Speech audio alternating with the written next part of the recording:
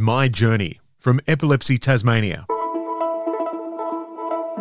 Real stories from people with lived experience of epilepsy and the experts trying to make their lives better. It felt like I was in a dream state, just floating.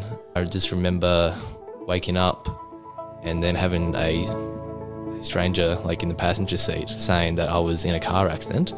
My immediate reaction was, no, I haven't been. Epilepsy is something most people don't talk about much. It's something many of us don't understand. And to be honest, the thought of someone having a seizure in front of us freaks us out a little bit. I found it really difficult to face sometimes the day knowing that you're basically going to have a seizure and a fit in front of your peers within probably half an hour of going to class.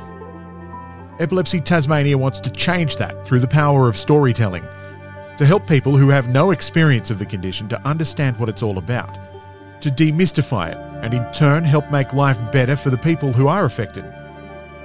We can liken what's happening in the brain during a seizure as a bit like an orchestra. It's like all of these neurons start playing the exact same song at the exact same time in total synchrony.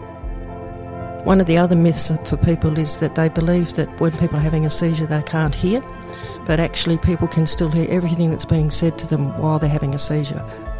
Purple Month is a worldwide grassroots campaign aimed at getting people talking about epilepsy, about reducing the stigma and about helping those affected live full and happy lives. It runs for the month of March, and My Journey is being released in conjunction with Purple Month 2020. To me, it's like coming out. I was in denial of having epilepsy for a good year.